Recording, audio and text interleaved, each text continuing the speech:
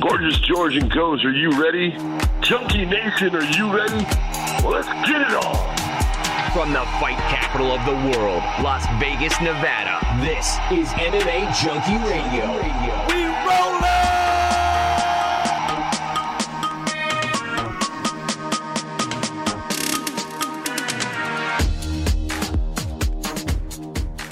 What's going on, Junkie Nation? Gorgeous George and Goes reporting for duty here on a Thursday morning. Excited to talk to you for the next hour or so as we discuss the latest in mixed martial arts, some stories to go over, some preview of some fight cards that are taking place this weekend, both in Bellator and UFC. Bellator's in Paris for Bellator 296, Mousasi versus Edwards. That's Leon Edwards' brother, by the way.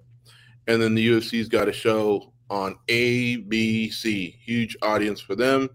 Jailton Almeida and Jairzinho Rosenstruck at the top of that bill. So we'll go over the start times, the card, maybe throw in some predictions.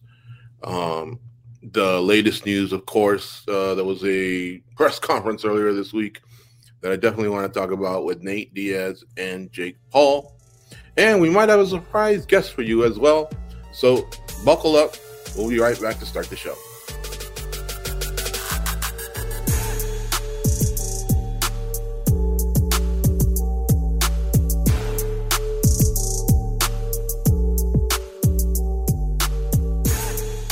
All right, guys, I got to be mindful. Some people do not like Jake Paul. Some people do not like that low-level celebrity boxing world that we definitely tend to cover. So guess what? We're getting right into it. No, I'm just kidding. Let's hold that off for just a second. Let's go over a couple things still from UFC 288 from this past weekend and one Fight Night 10 from this past weekend. So both Demetrius Johnson and Henry Cejudo have still not committed towards any sort of a retirement. Henry Cejudo, in fact, already wants Merab Dvalishvili. That kind of makes me happy, goes that. Because he's fighting at a high level, and I get it. He's disappointed. He's not champ. He doesn't get to dictate his terms and figure out who's next, get some pay-per-view money, aim towards Volkanovski. But, hey, you can compete still. Look at Masvidal coming clean and honest and saying, I just don't see the shots coming like I used to. I'm out. I got to bow out. But Henry still has some game left in him, you know. So that was refreshing to hear that he's still in. And Demetrius is still in. Demetrius is kind of not wanting to make an emotional decision. He said on Friday he wanted to talk to his wife.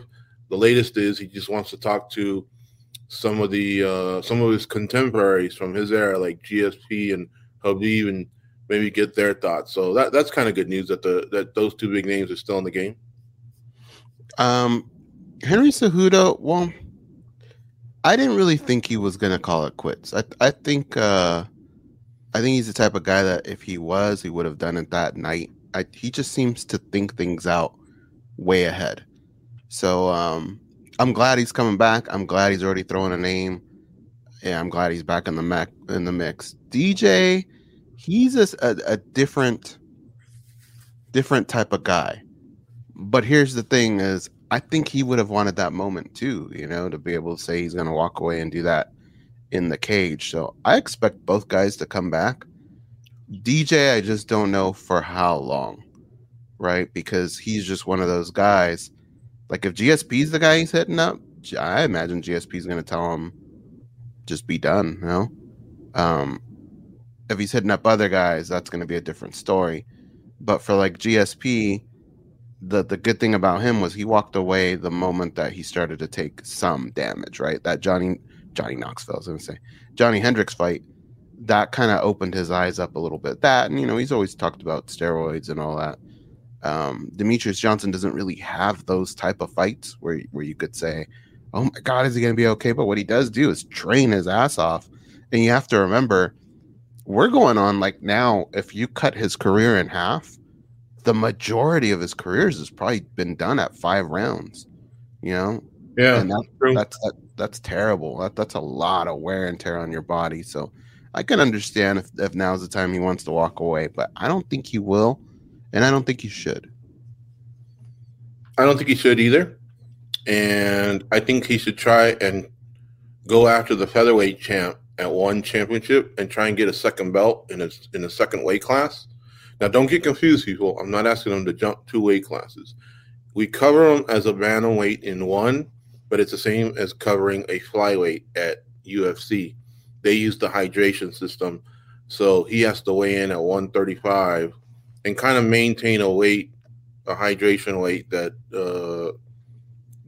25 would do, with the exception of that cutting the water and getting down to 25 and basically rehydrating. But I would say the flyweights in the UFC and Demetrius Johnson probably fight at the same weight on fight night. It's just that one doesn't make them dip and do the water loss. So he would basically be challenging himself to the bantamweight division if he was in the UFC, but in this case, it's the featherweight division in one championship. De Andrade is his name. He just defeated John Lineker, a former flyweight and bantamweight in the UFC. So I think he should go after that and see if he can match GSP and John Jones with having a title in another weight class. He tried it once against Dominic Cruz in the WEC, and he lost. But you know, he's gotten better since then, and I think he'd have a shot. So I think that would be a challenge and a payday, and maybe even after that, the lightweight champ, which would be the featherweight champ in the UFC, if he wants to really go for something that's never been done, which is what Henry Cejudo wanted to do. He wanted to go after Volkanovski to become C4, but he hasn't been able to make it to that dance just yet. Now, here's one thing about Henry Cejudo goes, and this goes for the GSPs of the world and anyone that's ever taken extended time off. So we've seen a couple cases where it's worked. John Jones against Cyril Gane. He took 3 years off. He came back. He won a title. And then George St. Pierre. He took 3.5 years off, came back, and won a title in another weight class, the one above, right? So it worked for them. Then GSP dipped out. He just did a one and done. He didn't even bother defending it. But it's in the history books. John Jones sounds like he's going to stick around and try and defend at least one time. And that would be a great thing, because then he would join Amanda Nunes, Daniel Cormier, and Henry Cejudo, and I believe maybe even Randy Couture. I can't remember if Randy defended light heavyweight. I'll have to go back and look. As champions who not only did it, but also defended. For example, Conor McGregor. I hate to pick on the guy. I love the guy. But he won both the featherweight and lightweight titles, but never defended it. And GSP never defended the middleweight. BJ Penn never defended the welterweight. So there's a few guys that have won the multiple weight class, but didn't defend them both. So that's what John Jones is trying to do. And I think Demetrius trying to join those guys, that would be pretty epic. If he's got it in him, defend that one once. If not, move up and try and win that third. Patricio Pitbull Brady, he didn't defend the lightweight, if I'm not mistaken, but now he's going for the bantamweight. So that's pretty historic as well over at Bellator. That's where I think he can challenge himself amongst the gods. Mm-hmm. Yeah, separate yourself, because you're right. If you're not going to have that multi-division championship, then you have to do something pretty special within your division, and that's just rack up win after win, title defense after title defense. But just getting that one really does help him jump the queue a little bit. I think he digs it. I think he digs being one of the greatest of all time, the Mount Rushmore. And I think he's there now. It's just whether or not, remember, like, you know, every few years we're going to get these special fighters. They're going to come in and they're going to challenge for those spots. Somebody's got to drop, right? Not everyone. I like if we do this for basketball, I don't think any of us are going to go, oh man, is Michael Jordan going to be safe? Like, I feel like no matter what happens, that dude's going to be at the top, right? It's the other guys that start to trickle off. You know, as we've gotten older, Magic and Bird are starting to fall off a little bit, right? That's what could potentially happen to Demetrius Johnson. So if you're Demetrius Johnson and you're digging this type of talk, which I have to imagine he does, something like that kind of ensures that you stick around longer. Yeah, and you know what's funny about the world is that it has its ways of benefiting you and also not benefiting you. I couldn't think of a fancy word that would stand for not benefiting you. And I'll give you an example. Kamaru Usman won 15 straight fights in the UFC before he lost. Anderson Silva won 16 fights in the UFC without losing. Why is it that Anderson Silva wound up with 10 title defenses? Could have been 11 if Travis Lutter makes weight, but it was 10. And Kamaru Usman only had 5. Mm-hmm. Well, Kamaru Usman came along years later and benefited from bigger paydays than Anderson Silva did. So he gets that benefited. But where it didn't benefit him was he wasn't able to establish his name because now the roster was deeper. There were more stars. He had to fight more fights before the title. And then he started racking up title defenses. So, yeah, again, those pay-per-view numbers probably maybe even them out. I don't know who made more money in their career. I really don't. But remember, one guy only had 5 title defenses, the other guy had 10. It's because Anderson Silva came in and beat Chris Lieben, had such an impression from the career he had in Pride and, other places that he went and fought, like Cage Rage, Rumble on the Rock. They gave him the title shot against, if I'm not mistaken, I think Rich Franklin was up next, and then he beat him. Whereas Kamaru Usman had to go through a lot to get there, right? Mm-hmm. What am I getting at? The other day, dude, I read an article on Colby Covington, how he says Bilal Muhammad fought for nothing at UFC 288, needs another win before getting a title shot. And in the article, a shout out to our writers and our editors. They're very detailed in what they write about every fighter. Usually they'll include an age, or the record is here what I'm pointing out. Listen to this. Follow along closely, and I'm going to say it real slow so that you can keep up. Muhammad, 23-3 in MMA, 14-3 in the UFC, defeated Gilbert Burns, 22-6 in MMA, 15-6 in the UFC. So that alone stands out to me because Gilbert's already had a title shot. Mm-hmm. Muhammad hasn't, and Muhammad's got the better record. Now, remember Muhammad's. Forget about Gilbert's. Muhammad's, again, is 23-3, 14-3 in the UFC. The article goes on to talk about what's happening and what happened in Newark, UFC 288, blah, blah, blah. But Covington, 17-3 in MMA, 12-3 in the UFC, was promised his title shot first. So we got 23-3 and 14-3 in the UFC, and the other guy's 17-3, 12-3 in the UFC. The guy that's 17-3 overall, Muhammad's got a better record than him. And 12-3 in the UFC, Muhammad's also got a better record than him. He's fought for the world title twice, and he's going to fight a third time before Muhammad even gets a sniff at the title shot. Mm-hmm. You know what I mean? Like, seriously, like, when you want to know who's gotten shafted pretty good, it's Bilal Muhammad. And get this. Oh, yeah. The champion is 21-3. Muhammad's 23-3, if you recall. The champion is 13-2 in the UFC. Muhammad's 14-3 in the UFC. So Edwards has a slightly better record than Muhammad, but he's champ. Mm-hmm. So he doesn't have as good of an overall record, but he's got a slightly better UFC record, and he's already benefited one time from making the big money in pay-per-views.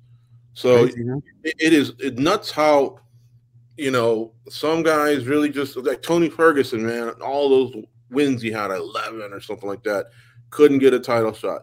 Rafael Assunção won 8. Beneil Dariush, I think, is on 8 as well, and he can't get a title shot. And then others happen to be there at the right place, right time, and boom, they're making bank. But who's to blame there? That's the question, because it could UFC's be going to put their UFC's going to put their foot down. down. A little dry, maybe. I get it. Yeah, you're probably right there.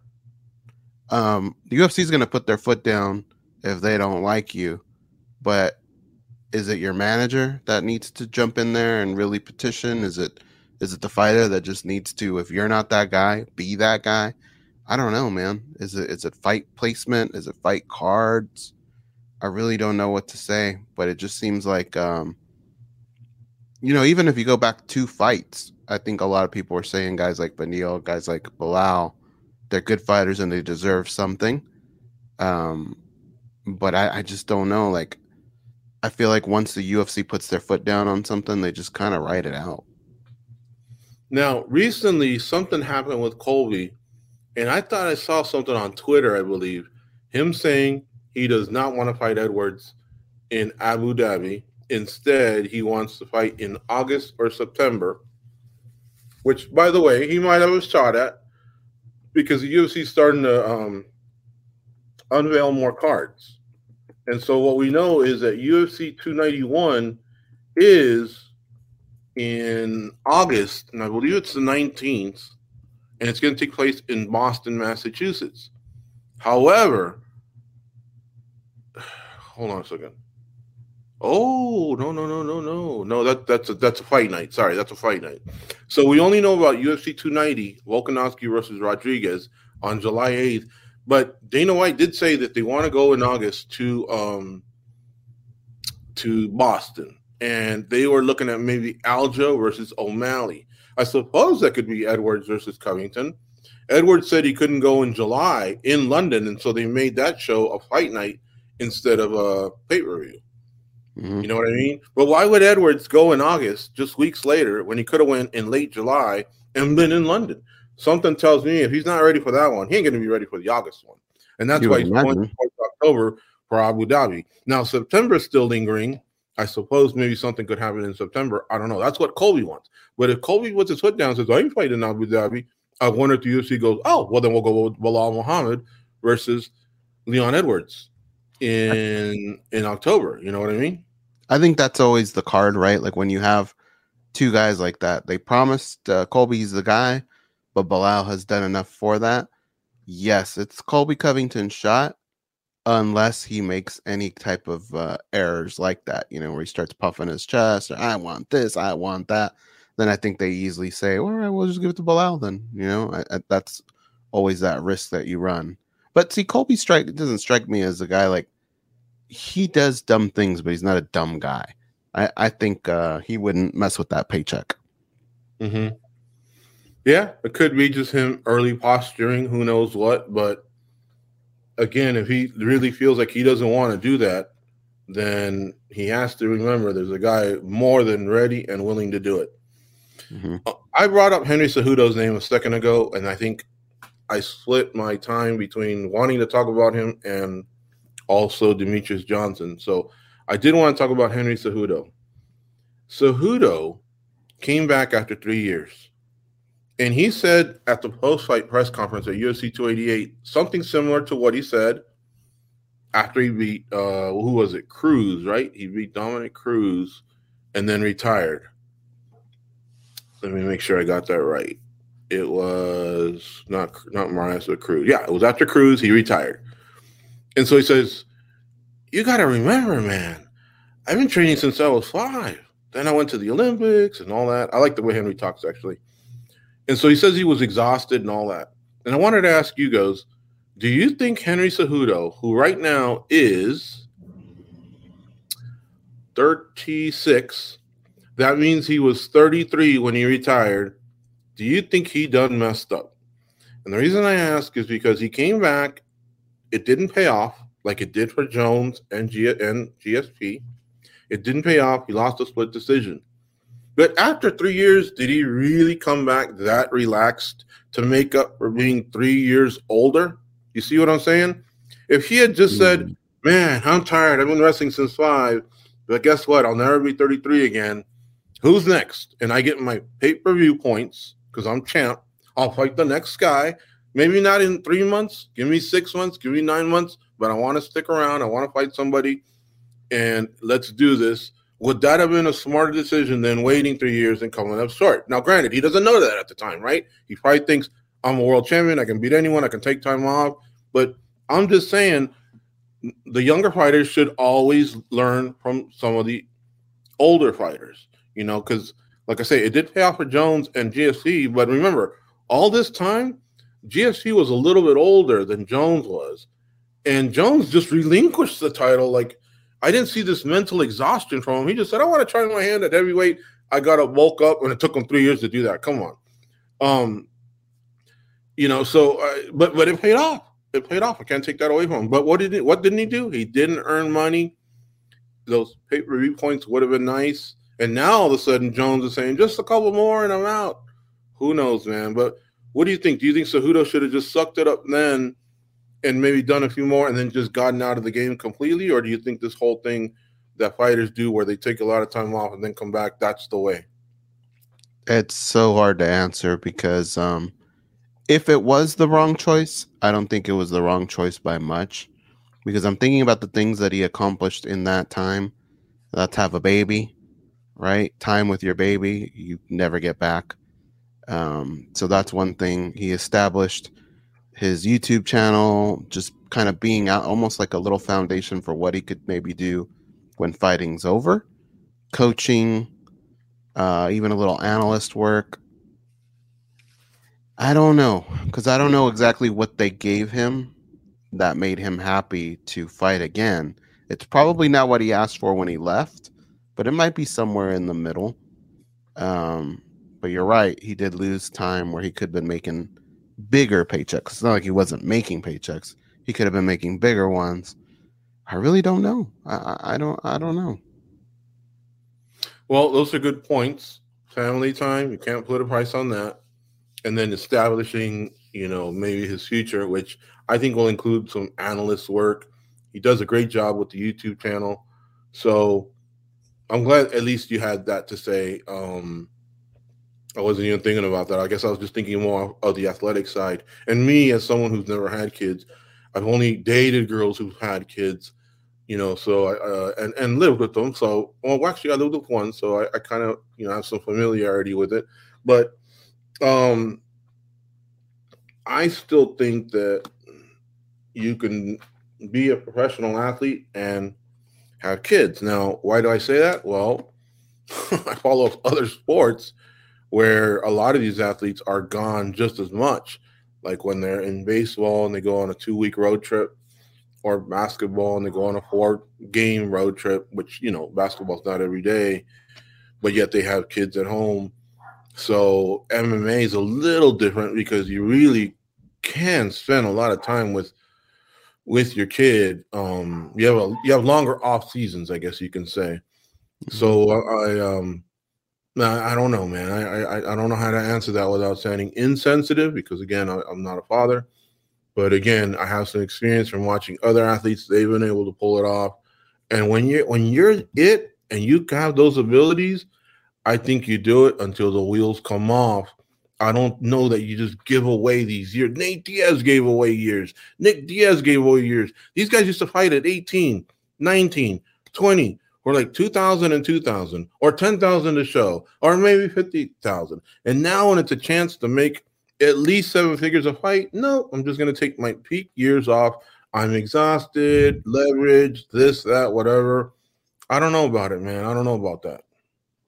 Yeah, I mean, it's tough. When you make money, you want to spend money. That's kind of like the Diaz motto, right? They just go fight to fight with that. It's a tough one. Because John Jones, when he went away, to me, it felt like he did absolutely nothing, right? He was just hanging out at home, bulking up or whatever. Henry did more. Like, he was still in the public eye, still kind of establishing something post MMA. So there are benefits to that. But so it's a little different, John Jones and what Henry Cejudo did. I just feel like if he did miss out, it wasn't by much. Mm-hmm. Got it. All right. It was just me wondering, and I'm glad we got a chance to discuss it here on the show. Okay, now's about a good time to get with our guest. We'll be right back. We're going to have a fun chat here. I know you guys are going to like it.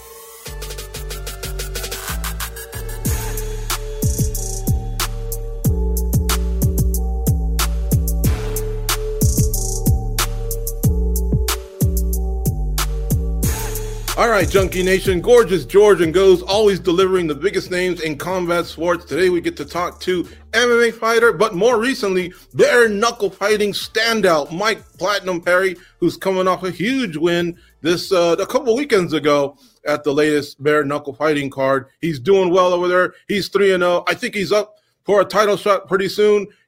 He arguably might be the biggest name over there at Bare Knuckle Fighting Championship. Welcome back to Junkie Radio, Platinum Mike. How are you? I'm doing great, thank you. I'm actually a free agent. Big respect to bare knuckle fighting championships and everything they've done for me and give me these opportunities and showcase my boxing skills in these fights. And you know, I'm a free agent, but we're still waiting to hear, you know, what's really happening, what's going on. There's some lucrative deals on the table, and you know, I'm excited about the future. If everything is even Steven or close to, is bare knuckle your first option to come back? I love bare knuckle. I love the boxing. I love you know, the shoes and the way I've been treated over there, and you know, the relationship that I've grown with David Feldman and the other BKFC crew.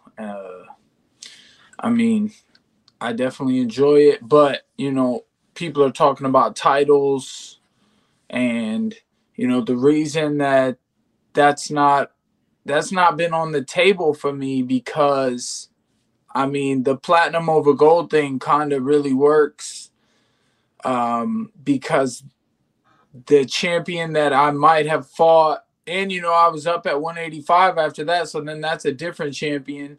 Their champion at 175, I beat him twice in combat sports, and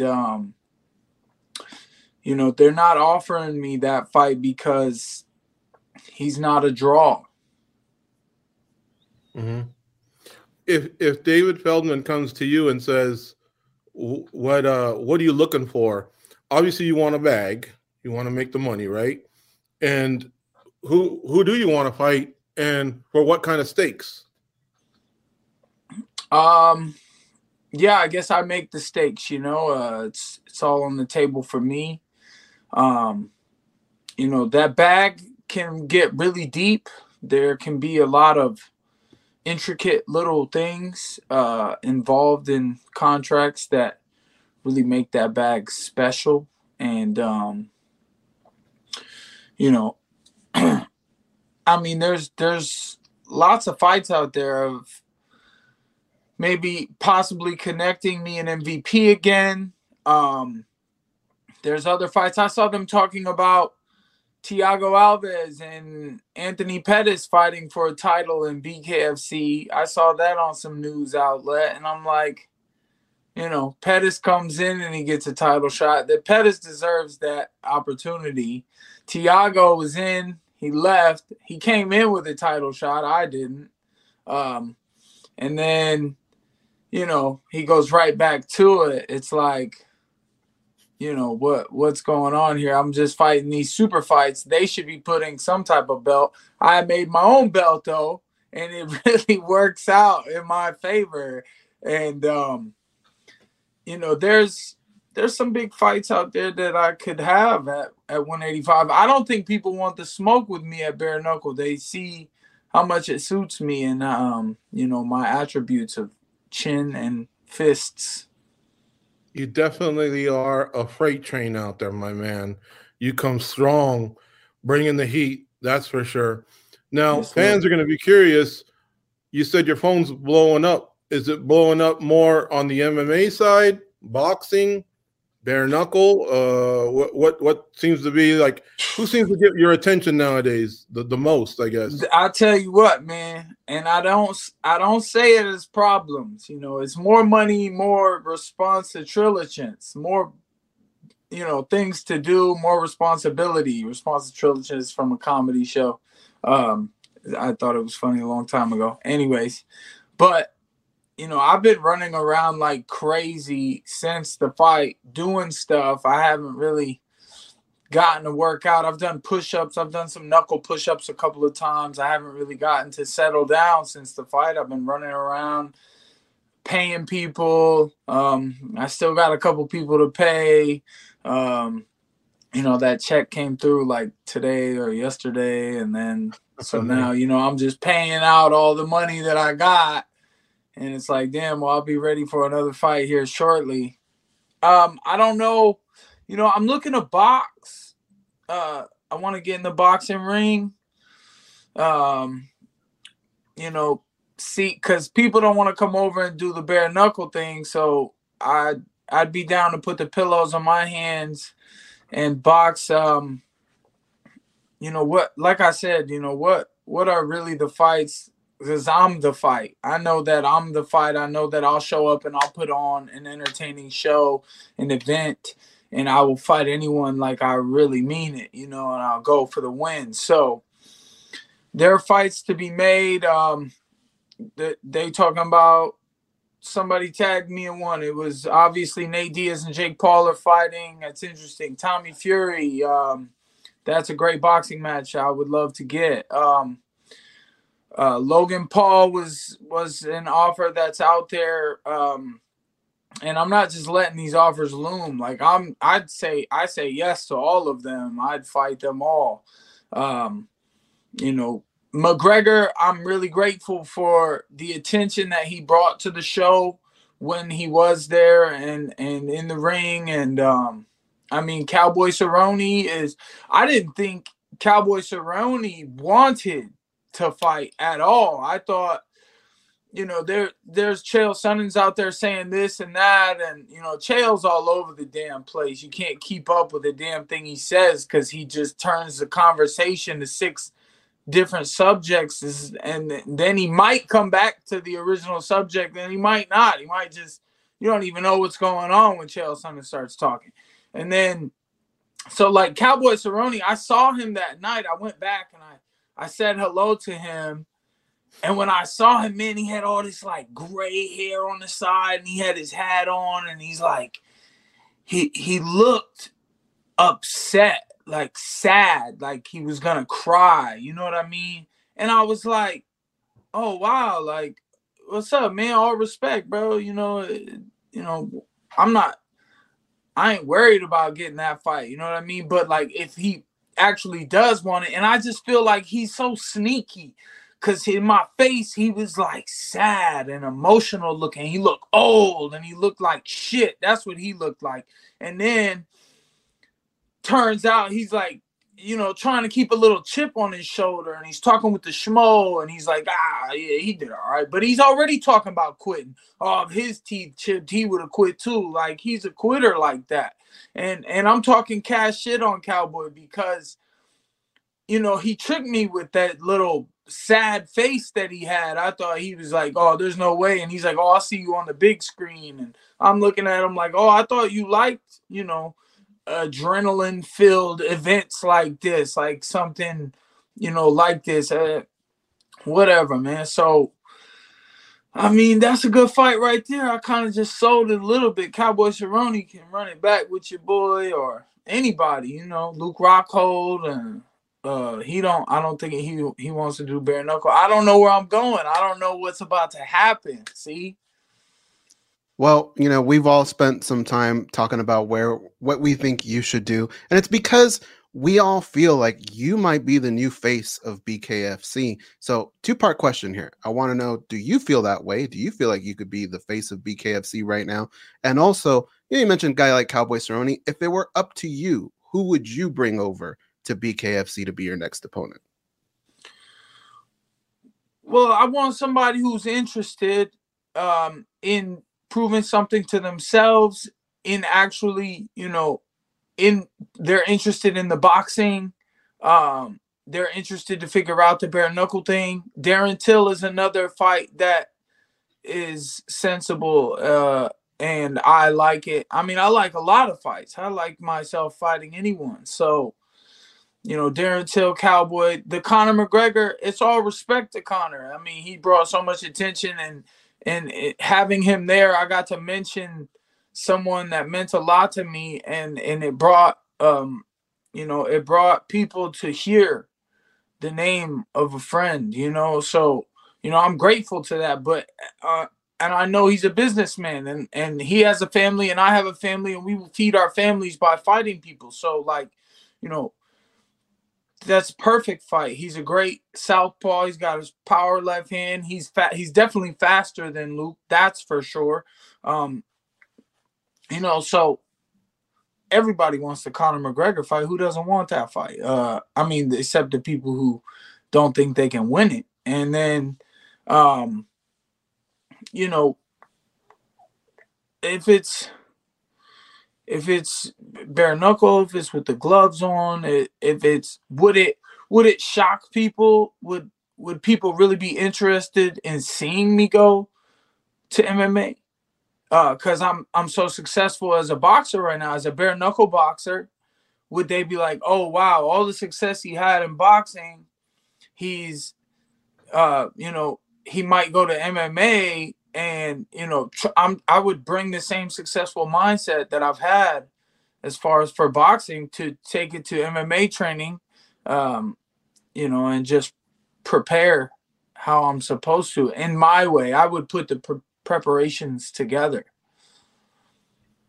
Mike, you brought up Luke Rockhold there for a second. I wanted to ask you, how do you feel he ranked amongst some of the guys that you've fought before? And do you feel like your paths may cross again at some point?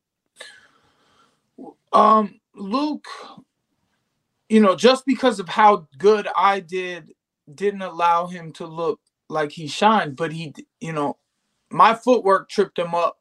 Obviously he fell down before I ever got a really great hit in. And then I believe that was footwork and cutting off the ring and putting pressure on him. And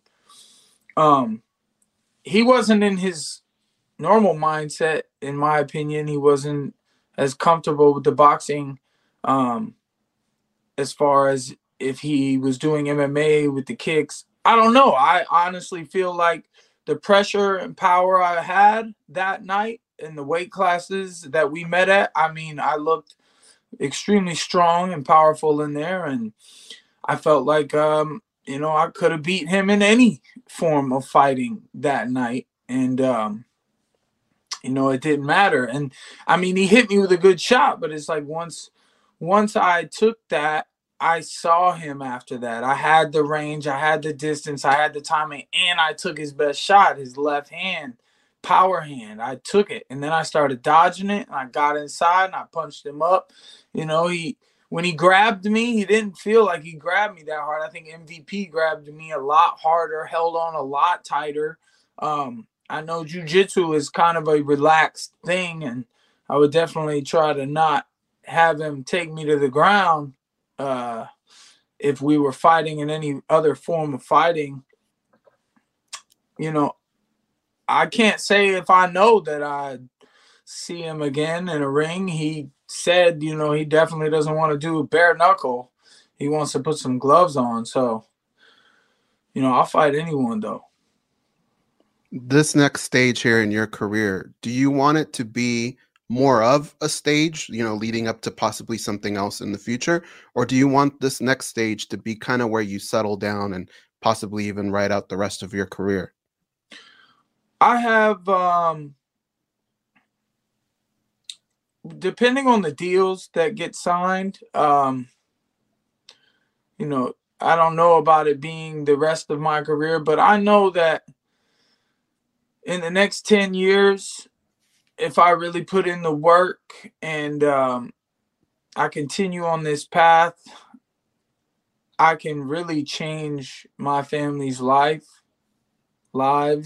and my life, and really become a powerhouse in combat sports in more than one way, like promotional ways, platinum promotions, and Platinum Perry, the entity of a Mike, what Mike Perry means to fighting, and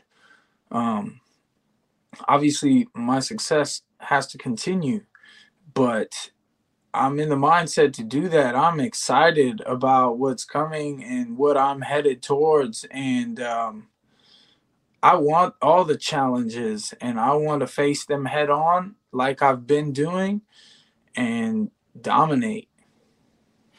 Mike, so George and I, we've been covering the sport for a long time, and we've seen different phases of the sport. And part of the reason we feel a connection with it is we feel like we've helped build from the beginning to where we're at today.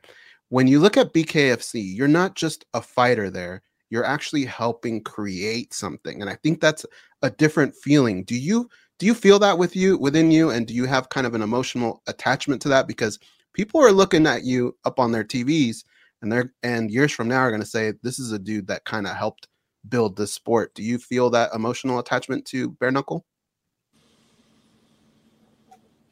It's tough. It's tough to hear, there's certain things some people are saying about, like, I'm this and I'm not that, or I'm that and I'm not this. And I just feel as if I've always had the same mindset where you can't count me out. And I don't want just a rule set to be the only reason that I am succeeding. And, I like to challenge myself. And I think I can beat anyone, or any man, on any given night. If I prepare right and I train hard, I think I'm a very dangerous opponent for anyone in any sport. And,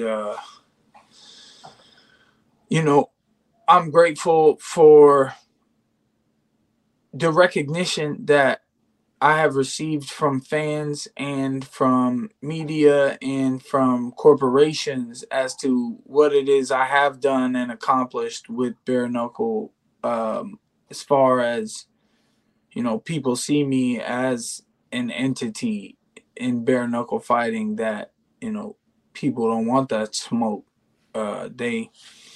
That's where the other problems come in, where people are like, well, what about this rule set? What about this rule set? You think you could beat me here? You think you could beat me there? I mean, look, I don't really care what any other competition has to say.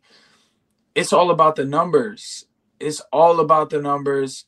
I'm going to feed my family well. We're going to do good. And I'm going to set myself up to chill back and enjoy the life that I've worked so hard to build. Mike, take us behind the scenes a little. Reveal what you can and what you're comfortable with. But are you and BKFC even close right now? Listen, that's like saying, was me and the UFC ever close? I never talked to, I'm not one of these fighters that calls up the boss man and asks him this and asks him that. That's not my place. I'm the slave. I'm the athlete. I'm the fighter. Y'all own me and you pay me to do a job, and I do my job. That's promotion. That's fighting.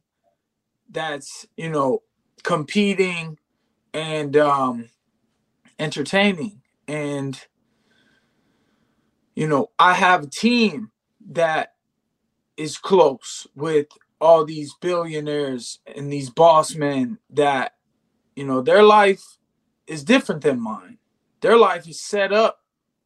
I know that they take risks as far as the business goes. And, like I said, I grew a relationship with, it's not like I didn't have a relationship with people in the UFC as well, but there were some that I liked, some that I didn't really, I don't know if they liked me, and if I don't know if you like me or not, then I'm like, what's your problem? So, definitely BKFC, I didn't have any issues with anyone, and I got lots of, there might have been a couple people I kind of looked at like they got a stank look on their face, and so, yeah. But the bosses, listen, this is business. And I don't think there's loyalty in business. Yeah. And whatever the numbers say is what matters. And that's got to be respected. You have to respect numbers. You have to respect what I've grown and what I've tried to do and build throughout all these years in my career. I've been a professional fighter for almost 10 years. And I'm finally breaking ground as to all the work I've been putting in for those 10 years. Like, when you become a fighter, you're like, okay, I'm going to get rich quick overnight. I'm going to knock a couple people. I knocked out 9 people in a row. I was 9-0 with 9 knockouts. I wasn't getting shit. Okay? Then I had a bunch of tough fights, and I proved how tough I am no matter the competition. no matter the opposition. I can face anyone. So all my years of hard work, it comes down to the numbers. Right. What means the most for me, for my team, and for, anyone. The right numbers can be a part of the team. This team could be a part of your team. My team, our teams come together. Mm-hmm. Whoever that is, whoever that might be, whether it be bare knuckle, and don't get me wrong, there's different numbers there too, where it's like the rounds, the no gloves, the shoes, the rule set. Those are great numbers too. Ultimately, I'm not my own. I'm an owned piece of property by certain smart, rich individuals. Yeah. And they lead the way on the front lines. Technically, they're, I'm the muscle, and I work hard for it. They make the right decisions, and they help me make those decisions. Mike, so just to clarify, I probably made a mistake and didn't ask the question right. What I meant more was, let's say in your mind you think I'm a 7-figure fighter, 8-figure fighter, whatever the number is, right? Just to throw out $1 million out there. I don't know if it's right or wrong or what. Well, let's just say that in your mind you feel like this is I don't fight for less than this. Have they come to you yet with an offer? And if so, are the numbers close is what I meant.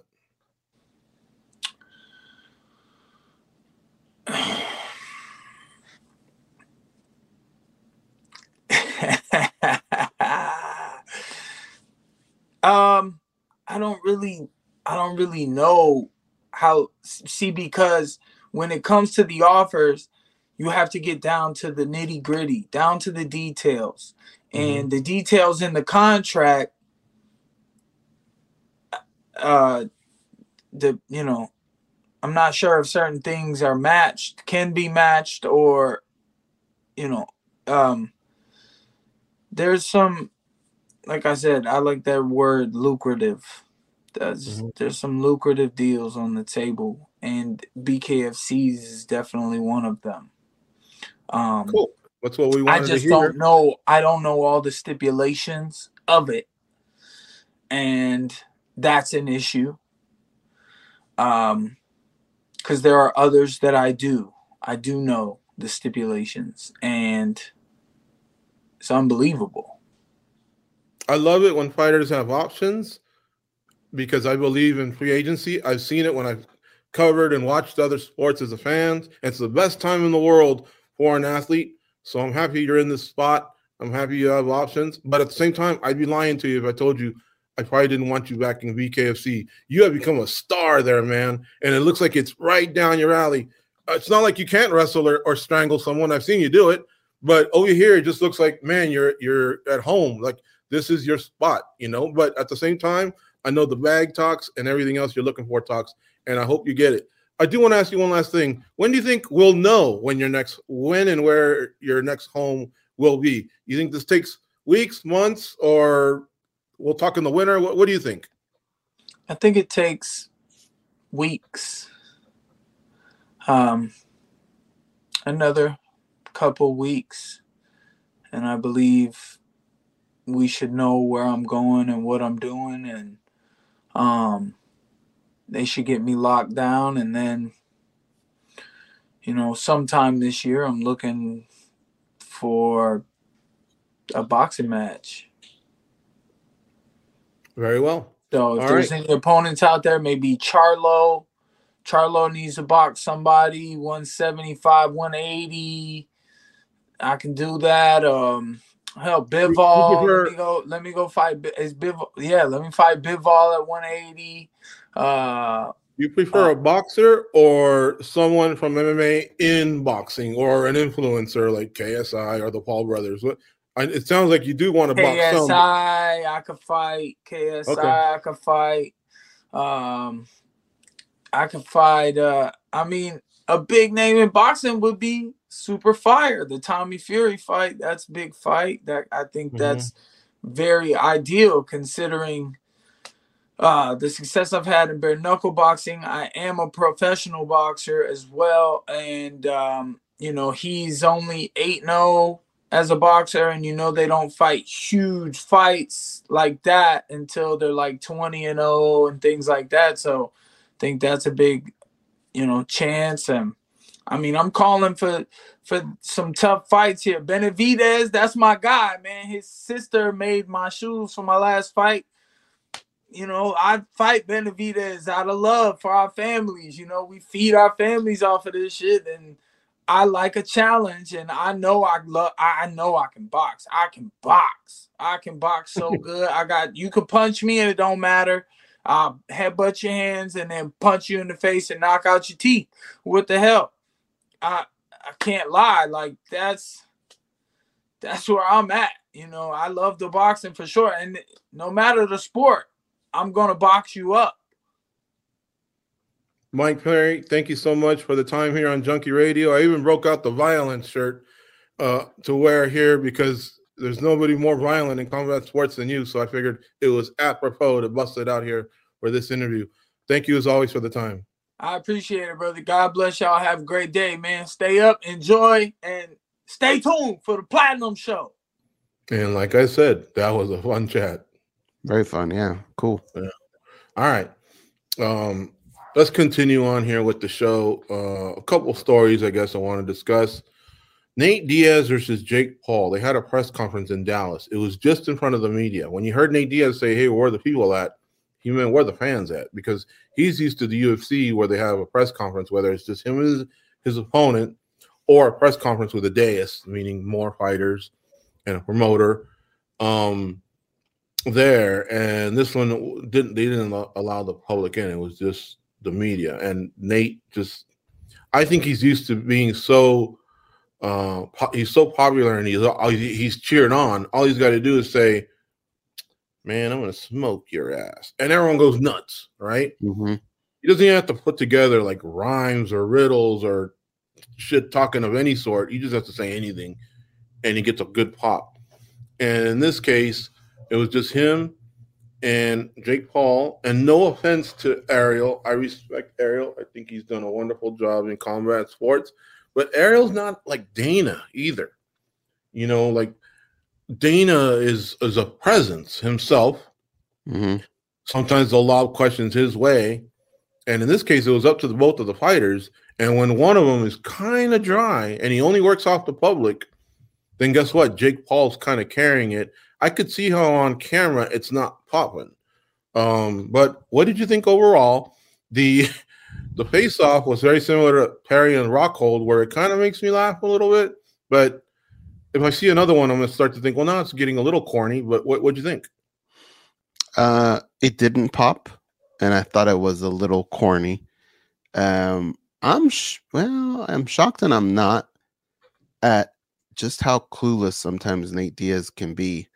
Like the comment about the fans, the comment about, the pot.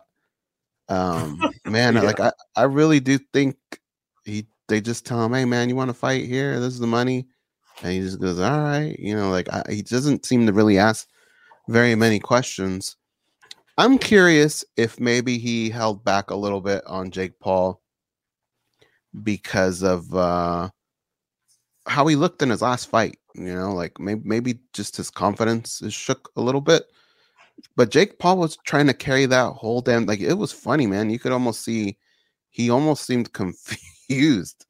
And it was just, I don't know. It's like you throw your bait out into a body of water, a lake that's got a bunch of fish and nothing's biting. It really, really was odd. And you're not going to get people to watch this card based on, I wonder who's going to be the better boxer. It's going to be heat that sells this card, right? That's what's going to sell. And you could almost tell in Jake Paul's eyes, like, holy shit, this might not sell what I thought it would. Well, Nate is a promoter on this card. Apparently, they're going 50-50, splitting the purse. And I don't know if Nate just thinks, hey, I'm Nate. I sell $1 million pay-per-views in the UFC, so this should transfer over. But yeah, you got to put a little bit of work in. him getting caught off guard too with the marijuana, because in the state of Texas they're going to test for that. It was funny because he said, "Wait, what happened?" Mhm. And he wants to blaze up probably up until fight night, so they got to sort that out as well. But because USADA, they no longer worry about that, but Texas, whatever their regulations are, they're going to go off that. I don't know if they're going to have VADA testing or what else.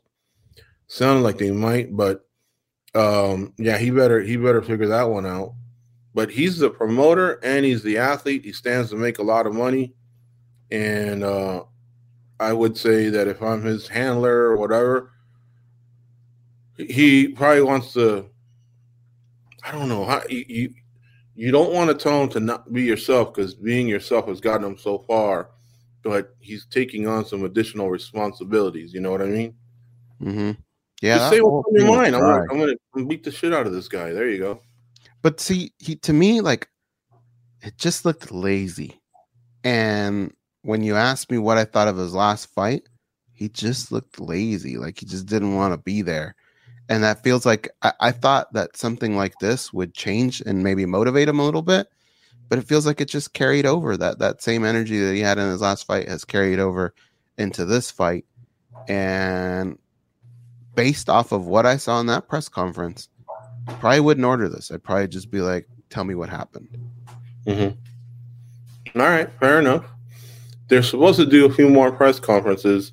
The fight goes down August 5th, so we still have time. We're 3 months away, and we'll see what happens. A couple other things here. Sean O'Malley says he's got something for Aljamain Sterling, and he says what it has to do with is that Sterling is awkward, and because he moves around in an awkward way, he thinks the sniper in me is going to take him out. He says, look, I'm not saying I'm going to take him out with my first punch in the first round. He goes, but I'm accurate. This guy isn't. He moves around a little bit too much, too awkwardly. He says, I'm going to touch that chin. Now, what he's forgetting is that if Aljo gets him down, he's in a world of trouble himself. So, again, both guys doing some media. I'm liking it. I think they're building towards a big fight. How about you? I'm enjoying it as well. I think he's making good points. But early on, my lean is towards Aljamain Sterling. I just don't know. I feel like we're going to have that moment where Aljo does get a hold of him. And I think when he does, he's just going to zap that kid's energy. He's just going to hold on to him and really not make him look like an amateur, but really like a young up-and-comer. Can Sean O'Malley do some of those things from the outside? Yeah, he could. But a lot of guys have said they could do that, and they just don't make it happen. So I'm more excited for it, though. I'll tell you that. I am pretty excited. And, the jump that Sean O'Malley made in between fights for the last one, if he can do something like that again, then maybe he's going to shock us all. Maybe this kid's just gotten that much better. And that all started with the face-off, right? The face-off made some dividends. That's why we're kind of still talking about it. Yeah, it was a big deal. Everybody seemed to like it. I think it's something that maybe you don't do for every fight, but I think you do more of it because it does really genuinely make you excited for these events. For sure. The odds, by the way, you want to take a guess? You want me to say them? I want to take a guess. O'Malley. Sterling minus, they're going to say 180. But I feel like it should be more like 225. Sterling minus 240, and O'Malley comes back at plus 205. So you were pretty close on your guess. Yeah, sounds about right to me as well. Not to discredit O'Malley because he's 16-1 overall, if I'm not mistaken. And in the UFC, I think he's up to like 8-1. His only losses to Marlon Vera. And he beat Peter Yan, a former champ. You can't take that away from him. As controversial as that one was, he got his hand raised. So that's that. Gilbert Burns released some information. He thought he might have to get cut from not the UFC, but by a surgeon, because it was his left shoulder that he injured, not his hand, at UFC 288, and that's why that left hand, I guess we'll say, was compromised and he wasn't throwing it. And so what he said was he tried to time a takedown against Bilal Muhammad. Bilal, this is his quotes, rolled back a bit and did a down block. And I landed right on my left shoulder. All my weight and Bilal's weight was on my left shoulder. From there, it was hard to clear my mind and accept that I was hurt. So that's where it happened. Now, this is what he said in terms of his diagnosis. I have an AC joint torn, but it's the 2nd to 3rd grade. I have the dilatory torn. Never heard of that. On the trap, I have a muscle torn, and I have a sprain on my C4 and C5 on my neck, but those are all partial, nothing major. Thank God I don't need no surgery. I'm taking a strong inflammatory. He says he needs a lot of rest the first 3 weeks, and then the PT will kick in. He hopes to fight by the end of the year. But this guy was really talking like he did not want to go under the knife. Yeah, and you have to wonder, I think you were the one that made this point, is fighting so often and not giving your body time to recuperate, if that maybe had something to do with, because those seem like a lot of issues for one moment, right? One move. To me, that sounds more like wear and tear on some of these areas, especially when you talk about those joints and stuff, and your discs. I don't know. I think he does need some time off. I'm glad he doesn't have to go under the knife, but I hope he does take a good amount of time off. I hope the UFC paid him well. He did say that he wasn't for sure if the injury was a product of a tenacious 2023 fight schedule. But, for now, he wants to sit till the end of the year, but he couldn't pinpoint it for sure if that was it or not, at least according to him. Mm-hmm. At least I thought he was honest, because so many people, once they make a decision, they stick to it and go, oh, no, it wasn't that. I was ready to go. But at least he gave it some thought, that, and left it open that maybe that could be it. Because it's not just the fights, it's the training that goes with it. I'm sure you train wrestling at least once a week. And so the wear and tear can possibly put your body at a spot where it can just break. Like Conor McGregor swears that he had a stress fracture on the leg, on the ankle, leading into the fight. And so finally, when it broke, a lot of it had to do with the training leading up to it. By the way, McGregor's documentary, I guess it's going to be released this month on Netflix. Did you see that? Yeah, it was cool. But Netflix does a really good job of those. I don't know, because I feel like he's such in the public eye that you're not going to really see too many things that are going to shock you. Mm-hmm. But if they really were behind the scenes, then you want to hope that you capture footage of how he's reacted to some of those. That's why, I feel like some of these high-profile athletes that are so much on social media take away from moments like this. But we'll see. If there's one thing Conor is entertaining, right? So you have to imagine he's gonna have something interesting here. It's called McGregor Forever, and it's released May 17th on Netflix. So less than a week away. It sounds like next Wednesday, if you want to check it out. And one more thing, I'm going to look this up as we're talking.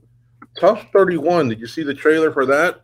We're getting close to the new season of The Ultimate Fighter being unleashed upon us. It looks like it debuts May 30th on ESPN and ESPN Plus on Tuesdays, with the season finale set for August 15th.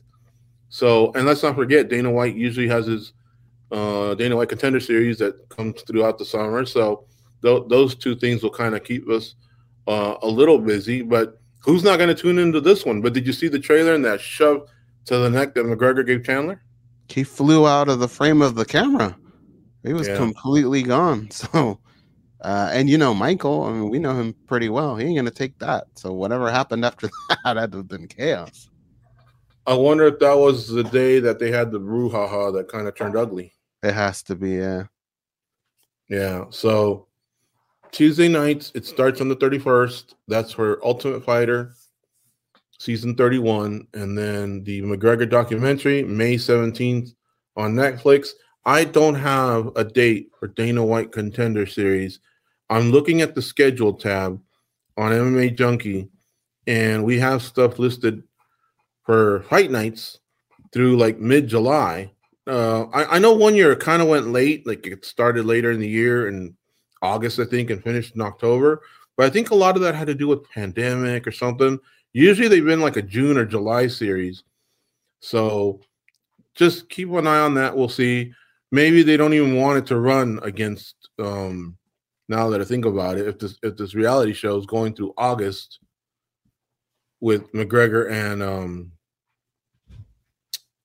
Conor McGregor, then it could be that they, because it is a Tuesday night Dana White Contender Series, I believe.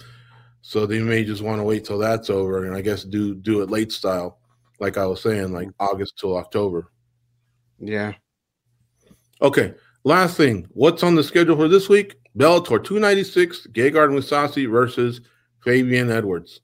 So pay attention right here, folks, because this is some important information. They're in Paris, France. All right. The event is tomorrow, which is Friday, May 12th, Bellator 296. The card starts early because of a time difference. In Europe, I believe they're 9 hours ahead. So the prelims start at noon Eastern, and you can watch them on YouTube over here at MMA Junkie. Looks like there's about 6 or 7 fights. I'm not sure how many we're going to show you. Saul Rogers from one of the Ultimate Fighters, he's on there. Chris Gonzalez, he's been around for a while. He's on there. So there's a few fighters you'll recognize. Noon Eastern, 9 a.m. Pacific, tomorrow, Friday, on MMA Junkie. You can watch those prelims on YouTube for free. And then the main card is at 4 p.m. Eastern, 1 p.m. Pacific, and that one is on Showtime. That's Bellator's home, and that includes Thibault Gouti versus Kane Moussa, Douglas Lima versus Costello Vanstinas, Mansour Baranui versus Brent Primus, and your main event, Gegard Mousasi versus Fabian Edwards. So early style tomorrow, noon Eastern, 9 a.m. Pacific, and then on YouTube you can watch them on Junkie, and then 4 p.m. Pacific, 1 p.m. Eastern. 4 p.m. Eastern, 1 p.m. Pacific for the main card on Showtime.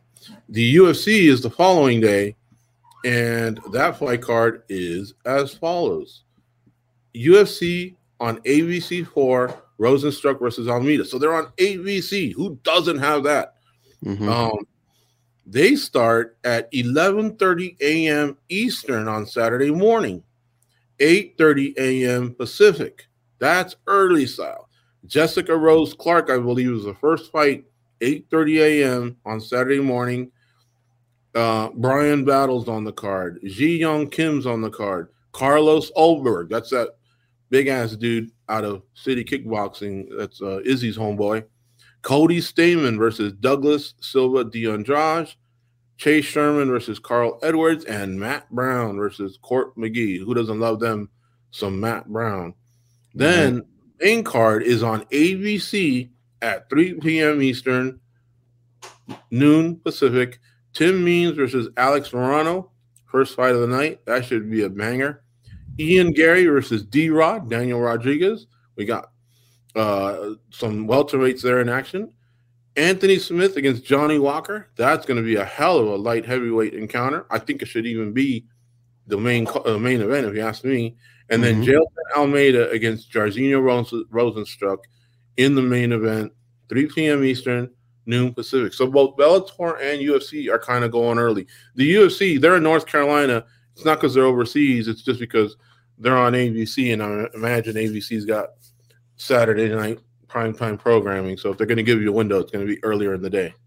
True. Yeah, there's a lot of fights on there that kind of grab your attention, starting with Walker and Smith. I think that's going to be fun. Who do you like between Almeida? Who did you turn in for your picks? Almeida and Rosenstruck, and then Walker and Smith. I ended up, I don't remember exactly, but I remember thinking I was very, very confused because the thing about Jairzinho is he's either going to look great or he's going to look flat. And it takes a certain fighter to make him look flat, and I'm not so sure Almeida's that guy. so I think I was actually leaning towards going Jairzinho, even though everybody else is going the other way. And then with Smith and Walker, I actually had a conversation with somebody else on staff about this. I was a little surprised that there were a lot of Johnny Walkers. And Anthony Smith, to me, has the type of game plan that the way he fights, to me, is like kryptonite for Johnny Walker. So I went Anthony Smith. Not only did I do Anthony Smith, but I felt all day Anthony Smith on that one. I like Anthony Smith, and that one was a close one. It was a tough one because Walker, when he's on and he's destructive, I think, he can almost even beat the champion. But the problem is he brain farts a lot. Sometimes he gasses. Sometimes he looks like he can be mentally weak and tunes out. Anthony Smith, to me, just seems like more of a finished product. And as far as Jairzinho, who wants to let him go early, is a problem for sure. But so many fights he hasn't, and he doesn't throw. And Gelton Almeida is kind of he's the real deal, So I think Almeida and Smith are my picks as of right now. But I've been going back and forth all week on these. Walker Smith has been a real tough one for me. Mm-hmm. Yeah, and I'm more the Jairzinho fight's a little bit more of a nightmare for me. This will just take me 30 seconds, but Dana White did make some big announcements. Alexander Volkanovski versus Yair Rodriguez is official. So is Brandon Moreno versus Alexander Pantoja. Bo Nickel versus Trajan Gore. Robert Whitaker versus Drika Duplessis. I can't believe they still did that. Dan Hooker versus Jalen Turner. That will be your main card for UFC 290 on International Fight Week. Robbie Lawler versus Nico Price. Sean Brady versus Jack Della Maddalena. I would have included that one in the main card. Those are some other fights that are on the card. Lawler will be his final night, and Tom Aspinall is back. That possible pay-per-view that got converted into a fight night. It's headlined by Tom Aspinall versus Marcin Tybura, Molly McCann versus Julia Stolarenko, Ketlin Vera versus Pani Kianzad. Those are some other fights that are headed your way, London. So there you have it. All right, that's our show for the week, our second show for the week. Don't forget you can catch Goz and I on Spinning Back Click every Monday, noon Eastern, 9 a.m. Pacific. We're on live. We talk about all the biggest stories in the sport of mixed martial art. Usually we're unpacking the weekend's action, and then looking forward to the big fights from that week. But I think you'll really like it. It's 1 hour. It's nice and tight, and we're consistent with it. So you can count on it. Go to youtube.com/MMA Junkie video. Not only should you subscribe, but hit that little bell, and that way it'll ring you when we're on live. Kind of like a final reminder, if you will. All right, good. All right, fellas and ladies, we're out of here. Well, have a nice weekend, and we'll talk to you soon. Go out and be a champion.